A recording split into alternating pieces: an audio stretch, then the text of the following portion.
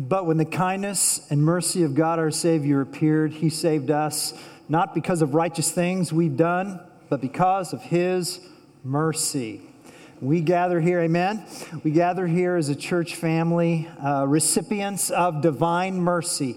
God, in His goodness, has redeemed us, gathered us, and day by day, making us more and more into the likeness of Christ. And that's what we mean when we talk about being a life-changing community, passionately pursuing Christ. And if this is your first Sunday here at Windsor Road, my name's Randy. I'm privileged to serve as the lead minister here at the church, and it's just a delight to start the first day of the week with our church family and for me to get to be with you.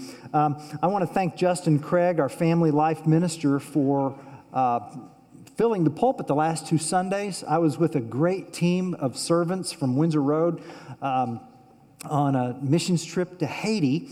We were there for about a week, about 5 hours from Port-au-Prince. There is a village in northeast Haiti called Cirque Carvajal. It's around 18 to 20,000 residents, and we have a partnership with a pastor named Pastor Etienne, and Pastor Etienne has preached here at this pulpit at Windsor, and he invited our team to come. 3 of our elders went. We did leadership training. We did men's and women's ministry, how we do men's and women's ministry at the church. It was just a training, mentoring, teaching, doing life together. We did some chores. We did some painting, just scrolling through a bunch of pictures to kind of give you a taste about what it was like in our journey. And there was church service each night, so several of us got to preach. We split up into 2 groups, and one group went to one church, and the other group went to another church, and it was just a great time of encouragement. And we're just trying to figure out how we can be a blessing to our brothers and sisters in the country of Haiti. So, and I learned so much. I learned that you go to give and you end up receiving more. I learned a taste of heaven. Revelation 7:9 says that believers from every tribe and nation and tongue gathered around the throne, giving glory to the Lord, and we experienced a taste of heaven in our time in Haiti. And I also learned that though we speak different languages and we have different customs and our different cultures, the gospel truth transcends culture. And for all that is distinct about Americans and Haitians and Dominicans, the gospel supersedes that and unites us into brothers and sisters in Christ. And that was so encouraging. We get to know that is one thing, but to experience that is just a rich gift. And I also learned that Christianity is not just a chicken soup for the soul kind of comfort faith. And it's not that it doesn't comfort our hearts or give us peace. What I'm trying to say is that Christianity is about God who has invaded this broken world in the sending of His Son to repair what no one on earth can fix. Only He can fix that. And we come here as a congregation of gathered people. We're an embassy of heaven. When the community sees our church family, it is my prayer and our prayer and needs to be our aspiration that they see heaven, what heaven is going to be like because of their interaction with us. That is what we mean by a community that passionately pursues Christ. And so at the conclusion of this service, we're not going to dismiss you. We're going to commission you. You are commissioned. You are a sent people. We are a sent people. And that leads us to our new teaching series here this morning. If you have your Bibles, I'd like you to turn to the New Testament book of Acts. just start with Acts chapter 1. You'll find that on page 909 of your church Bibles. If you don't have a copy of God's Word to call your own, please, there's a copy in the pouch in front of you, and I'd love for you to have a copy of the Scriptures. And so the book of Acts, in my Bible, it says here, the Acts of the Apostles. But when you really start reading what's going on in the book of Acts, you see that the Acts are really the continuing acts of Christ. Someone has put it this way: the unstoppable acts of the resurrected King. The unstoppable acts of the resurrected King. And that's evident in verse 1, where it says, in the first book, O Theophilus, in the first book, that's the Gospel of Luke. Luke is the author of Luke's Gospel and then the book of Acts. So Luke is volume 1, Acts is volume 2. In the first book, O Theophilus, I have dealt with all that Jesus began to do and teach. Did you get that? All that he began. The implication is he's not done.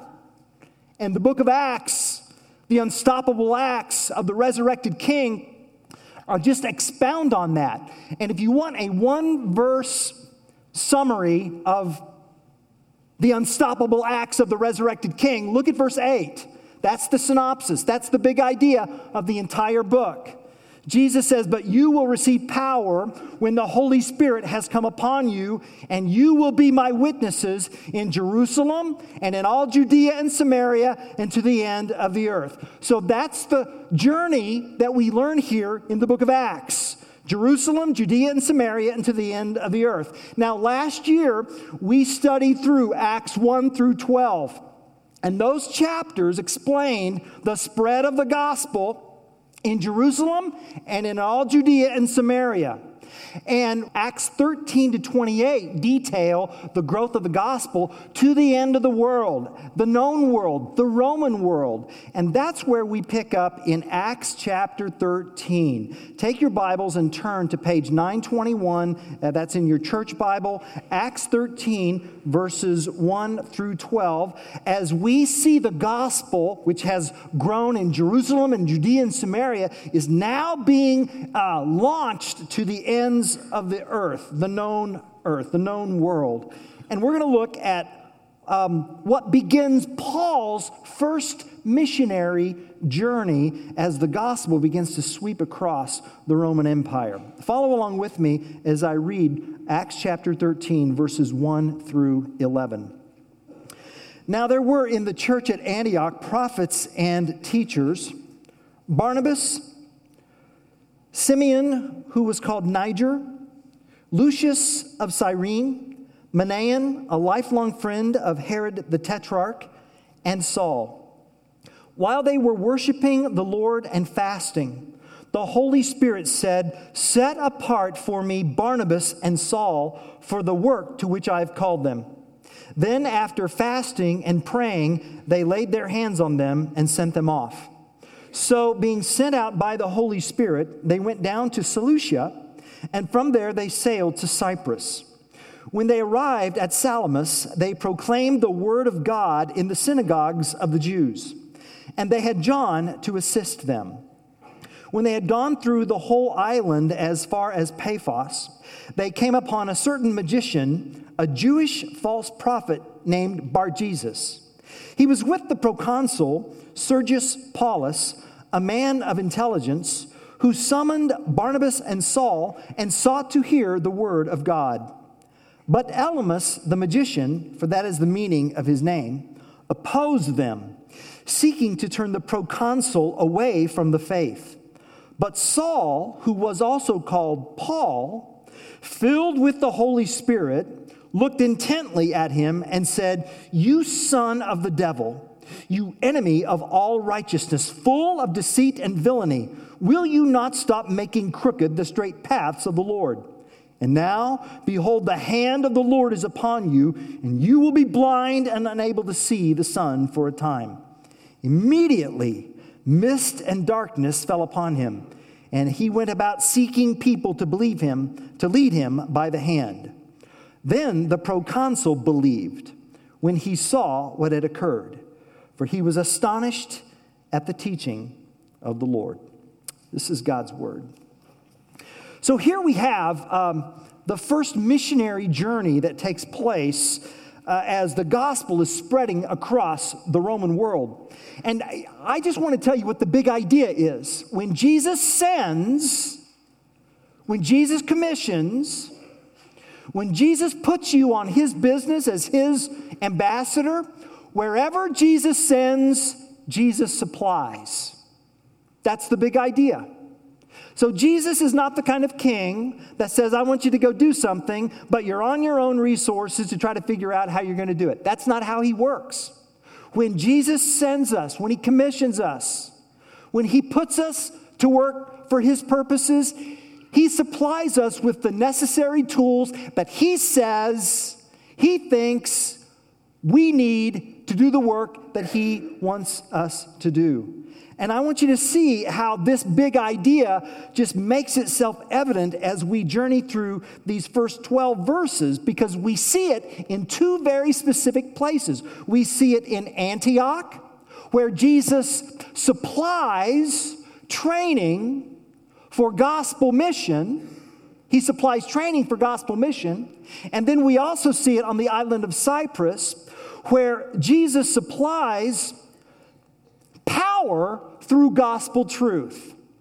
Training for gospel mission, that's what's going on in Antioch.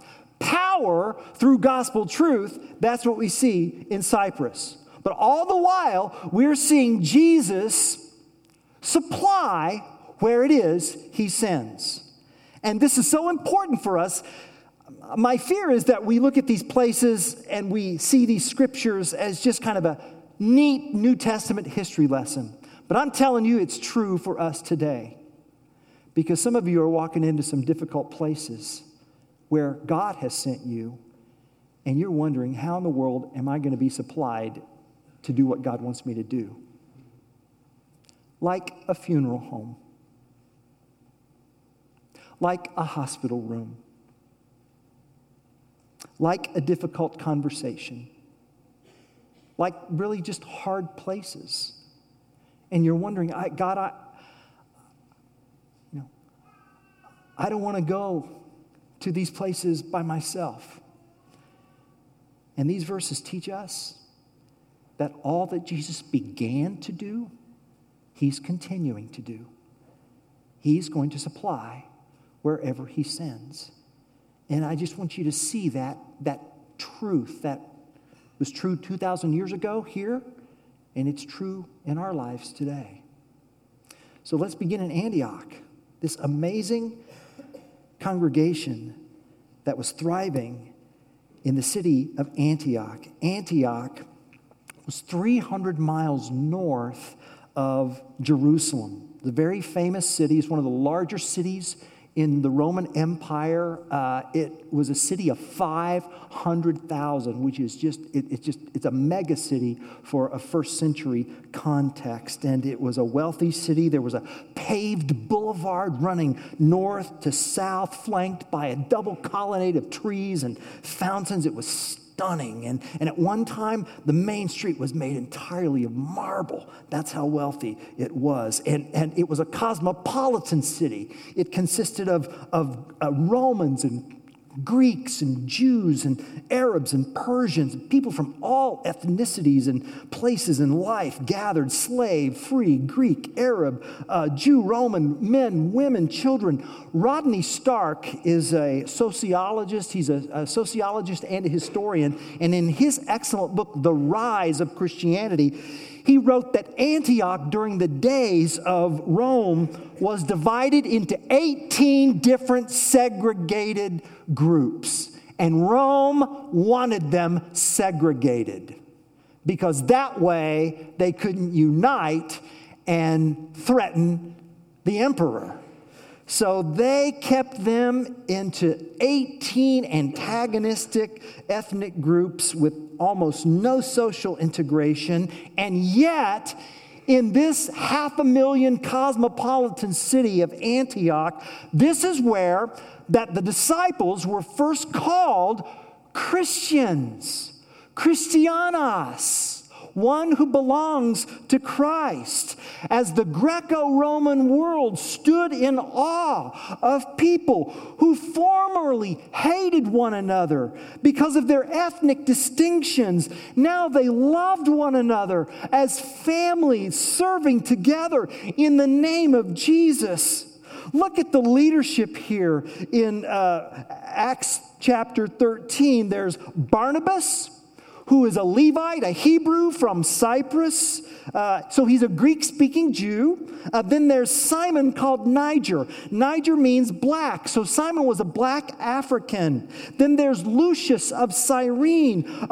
Cyrene, this is a Roman province in Libya. So likely he is an African of Arab descent. And then there's Manaen, who was a member of the court of Herod the Tetrarch, who was son of Herod the Great, meaning he's of Hebrew royalty. And then there's Saul of Tarsus, the Apostle Paul, who is a Hebrew Pharisee. He's a scholar, he's a rabbi, and he's also a Roman citizen. So you see there's this multi-ethnicity going on in the leadership of the Christian community in Antioch, and in a world where forced diversity was imposed by Roman military power, there gathered a people who willingly and lovingly came together. They consisted of multiple people groups who surrendered their preferences and allegiances for the primary allegiance to Jesus Christ. Every ethnic group has to surrender to step into Christ. Every ethnic group. The majority ethnic group has to surrender their privileges of majority. The minority ethnic group need to surrender their grievances as minority. Everyone has to surrender to step into the new community in Jesus Christ. And only the gospel can make this happen, because it's an otherworldly love by a divine king. And one of the things that I've learned in Haiti is that racial strife exists outside the United States between Haitians and Dominicans, between Japanese and Korean, between Jews and Arabs, blacks and whites, Hutus and Tutsis. Christianity proclaims out of these races, he has made what Paul says in Ephesians chapter 2, one new man in Christ. One new race in Christ. We've stepped out and we've stepped in to a primary allegiance in Christ. That's who we are. Jesus is our primary identity. Now, I do not find it very helpful when I either say or when I either hear a phrase, well, God's colorblind. Well, no, he's not. He gave you your color. And no one is going to surrender their ethnicity in the new heavens and the new earth. It's rather that our allegiance to Christ is greater than our allegiance to anything else. And to witness this, not just here, but between our relationships and our love and our care for one another, that is to see the kingdom of heaven be actualized on earth. And our community does not know the new man in Christ. Because you see, Jesus, it comes from his power, not from the power of the world. And that's what Antioch saw in this Christian community. And that's what I pray that our community sees when they see the Windsor Road community.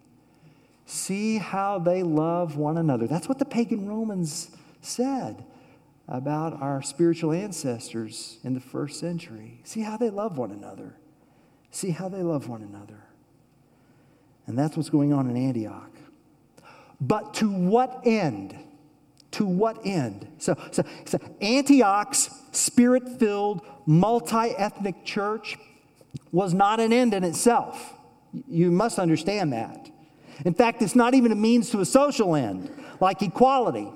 Here's the goal. Here it is. The The objective of a church led by leaders such as what we see in Acts chapter 13, the goal is witness.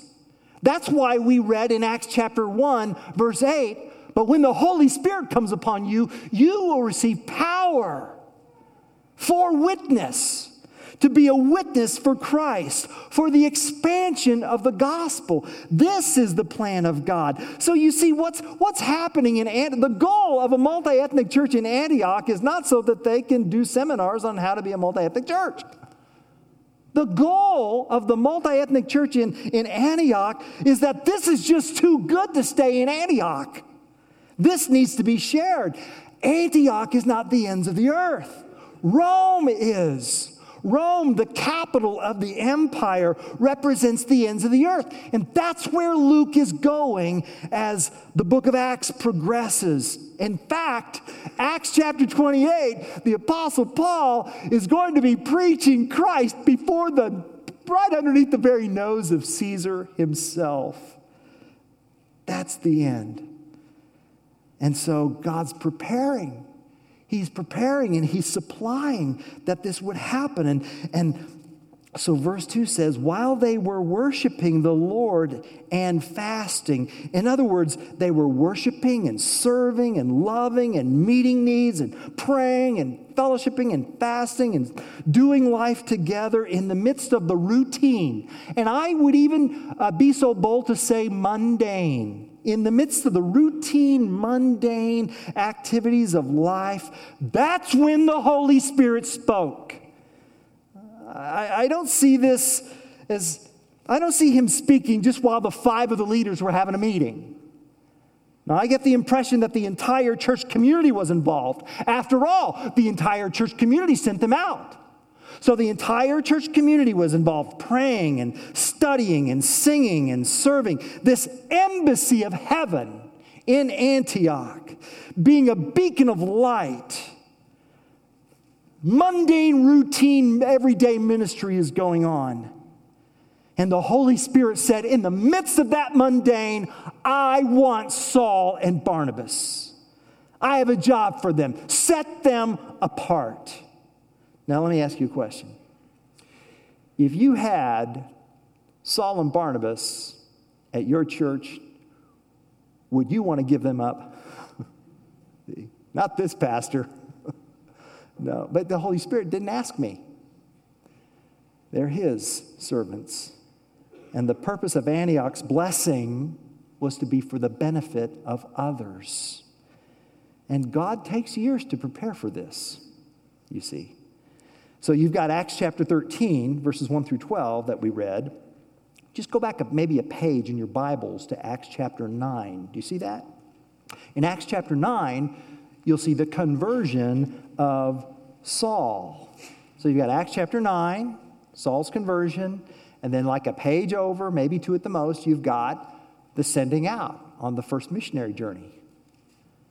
14 years difference between Acts 9 and Acts 13. All right? So he didn't go to a weekend camp and then come back and then he was good to go. Okay?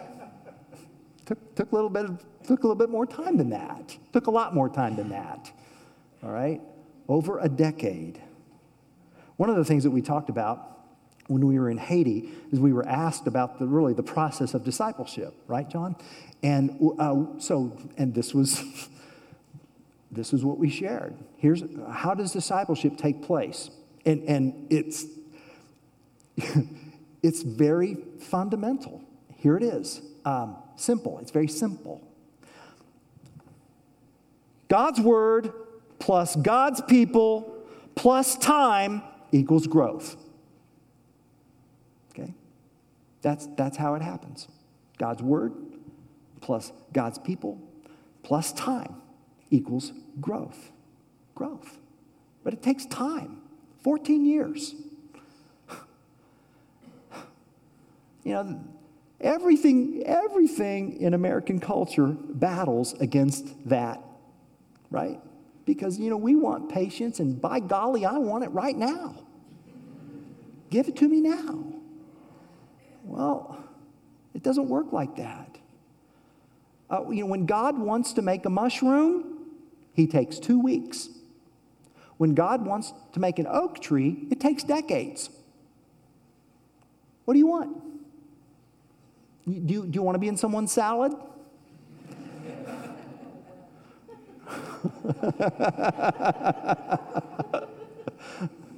The answer is no. No, you don't want to be in someone's salad, okay? All right? Or do you want to be in a forest? You want to be a redwood. Someone yelled out first service, I want to be a redwood. Well, it's not going to happen in 2 weeks. See, it takes time. It takes time. Word of God, people of God, time equals growth. And remember Sully Sullenberg, the pilot that landed that jet on the Hudson, Miracle on the Hudson? Listen to what he said. We all have heard about ordinary people who find themselves in extraordinary situations. They act courageously or responsibly, and their efforts are described as if they opted to act that way on the spur of the moment. But I believe that many people in those situations actually have made those decisions years before. See? So right now, you're making a routine, even mundane decision that you may not realize is preparing you for a major decision that only God knows 14 years out. See? God supplies wherever God sends. And that's what we see in Antioch. Well, let's set sail, because now they're on their way to Cyprus, Saul and Barnabas. They leave Antioch, and then they go to a port in Seleucia. And then from Seleucia, they set sail to this island that was actually where Barnabas grew up. And it's about a 120-mile trip, but they go on the eastern side of the island to a harbor in Salamis. And when they get to Salamis, actually archaeology tells us there are 2 routes. And it's assumed that they took the shorter route on their way through the island, going through several cities, on their way to Paphos. And there were synagogues in these smaller towns, and that's where Saul and Barnabas preached. And it would have taken about a week to just walk from one end of the island to the other end of the island, but if they stayed and preached and taught and discipled, it would have taken longer. Eventually, though, they find themselves in the leading city, kind of the capital, the government seat of Cyprus, called Paphos. And it's there that Barnabas and Saul and their assistant, who was a relative of Barnabas, is called John Mark. They had a power encounter with a sorcerer. Look at verse 6. When they had gone through the whole island as far as Paphos, they came upon a certain magician, a Jewish false prophet named Bar-Jesus, son of Jesus. He's later called Elymas the magician. This guy had the ear of the one who was in charge of the entire island, a proconsul named Sergius Paulus. And Luke takes pains in verse 7 to tell us that Sergius Paulus was a man of intelligence. That is, he knows what's going on the island under his watch, and he's a smart guy. So Romans, they're not all closed to the gospel. He'd no doubt heard about these 2 itinerant preachers, and he's an open-minded man. He's a learner and a thinker. His spirit's hungry for truth, so he summons them. He wants to hear their sermon. And Bar-Jesus gets nervous at this. You see, counterfeits don't like it when the real deal appears. That means their game is up. So he pushes back. He opposes. You don't want to listen to these 2. He's obstructing the proclamation of the gospel. Now, let's just interrupt myself for just a moment to give you this little lesson. It's this. Wherever the Holy Spirit sends, it's true that the Holy Spirit supplies, but you also need to expect opposition. It's very naive for us to think about ministry as, well, if I'm doing the work of God, then doors of opportunity are just going to fly open, and, Paul and Barnabas are just going to waltz right into Sergius Paulus' office to share Christ, and where's the baptistry? And, well, most of the time, it's just not that way. It's just hard. It's a lot of obstacles. And Cyprus is an island occupied by a determined enemy. And the enemy in question was satanic magic.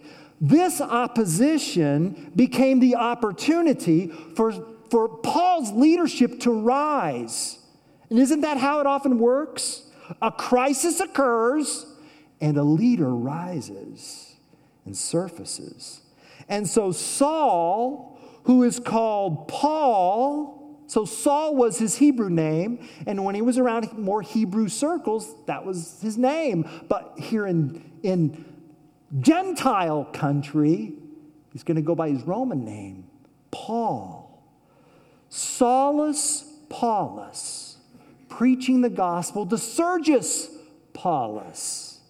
But that gospel is being obstructed by Bar-Jesus, this false prophet, this sorcerer. And Paul stares him down, doesn't he? You're not the son of Jesus. You're the son of Satan, verses 10 and 11. You son of the devil, you enemy of all righteousness, full of all deceit and villainy, will you not stop making crooked the straight paths of the Lord? And now, behold, the hand of the Lord is upon you, and you will be blind and unable to see the sun for a time. Wow. Now, us polite Midwesterners are going, isn't that a little overkill, Paul? You probably won't hear verses 10 and 11 spoken in the fireside room if you're a first-time visitor. So at least least we've not had to say that yet, but you never know. I'm joking. Mist and darkness are medical terms that Dr. Luke uses to describe blindness. But do you recall in Acts chapter 9 when Paul himself was blinded? So nothing has happened to Elymas that had not first happened to Paul. You see, rejecting the truth always leaves us in the dark. And now, not only does Elymas have a decision to make, but Sergius Paulus has a decision to make, right?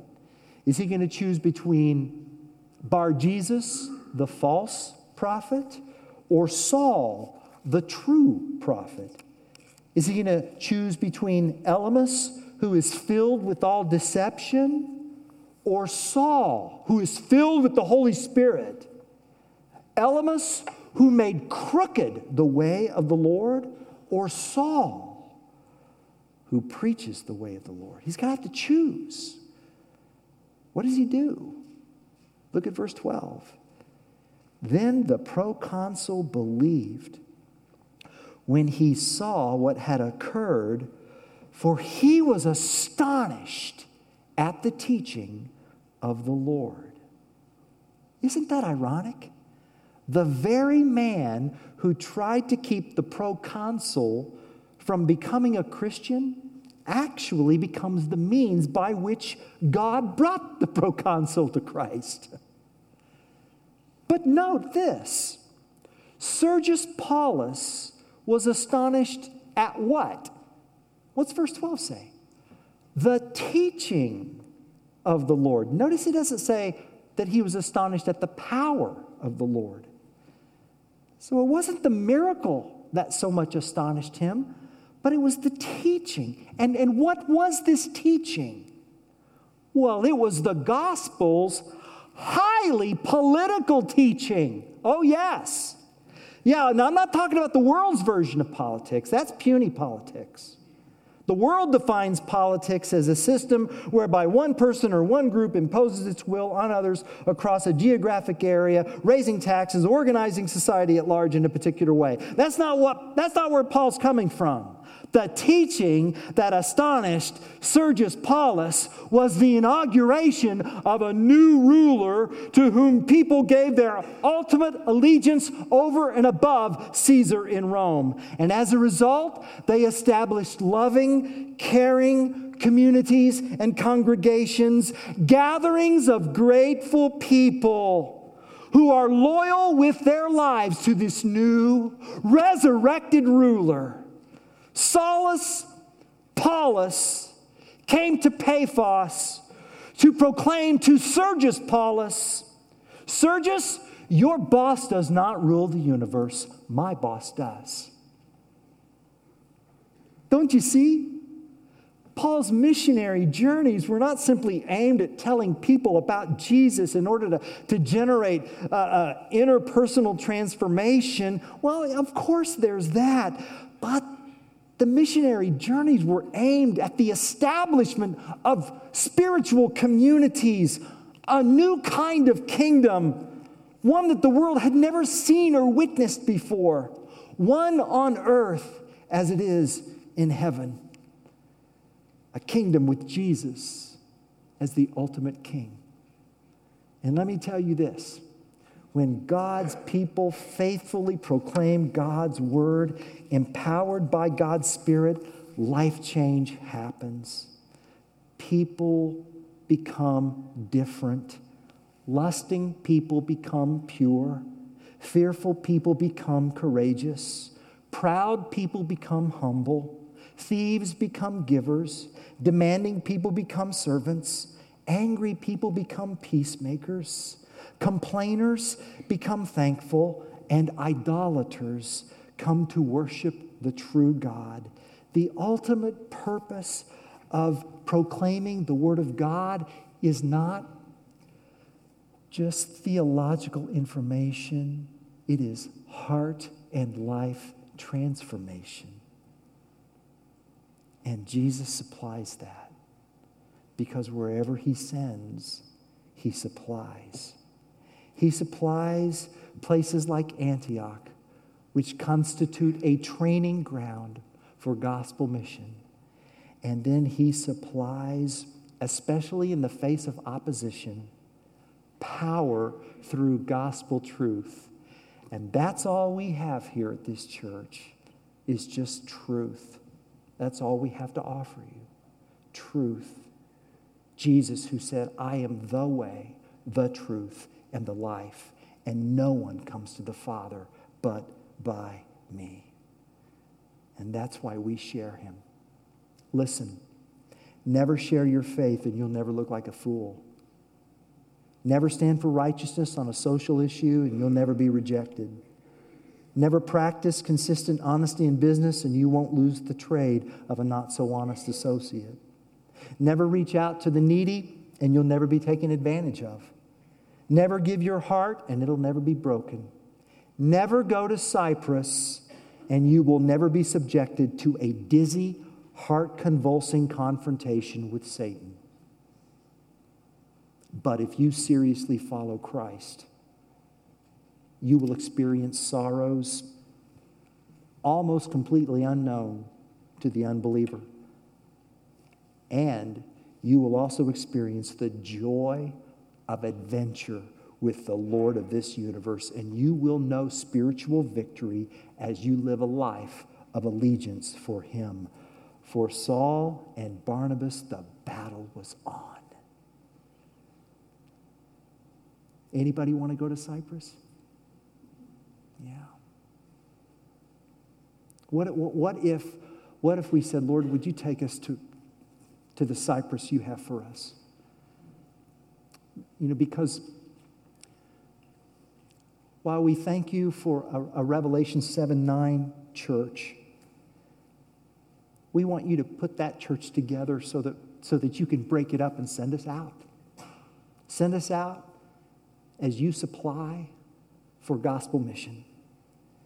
What if the Lord brought the nations together into one congregation, this congregation, just so He could break us up for gospel mission, proclaiming gospel truth? 14 years into a future that only God knows about right now. 14 years from now,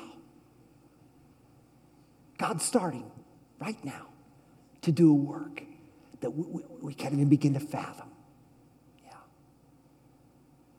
So the leader of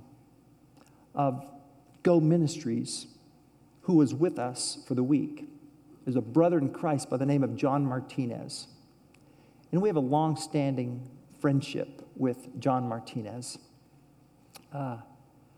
In the early 1990s, John Martinez walked into Windsor Road Christian Church for the first time. He came with a sister in Christ who was a member here named Diane. Diane has since married, and she and her husband pastor a church in Wisconsin. But John's spiritual life was shaped through his gospel friendships, not only here at Windsor Road, but our sister church around the corner, Meadowbrook Church. 16 years ago, John started working at Go Ministries on the Dominican Republic side. And now he works in both the Dominican and in Haiti. And John is my hero. Because, I mean, he knows how to, he's very comfortable being with Americans. He's comfortable being with Haitians. He's comfortable being with Dominicans. He just, the Lord's Spirit in and through him. And it's because, the reason why he's so comfortable is because he loves without expectation. He is a servant. Now, if he's been there 16 years, if you'd asked John in 1992 if God was going to send him to the mission field in Dominican, he'd have laughed. But yet, he's in a sweet spot, and he's being a blessing. Now, I'm going to tell you right here, right now, it excites me, the thought that God could be preparing you in the routine, mundane, everyday, here and now, your faithfulness for a future 14, 16, 20 years out that you don't even know about. Because you see, where he sends, he supplies. Amen.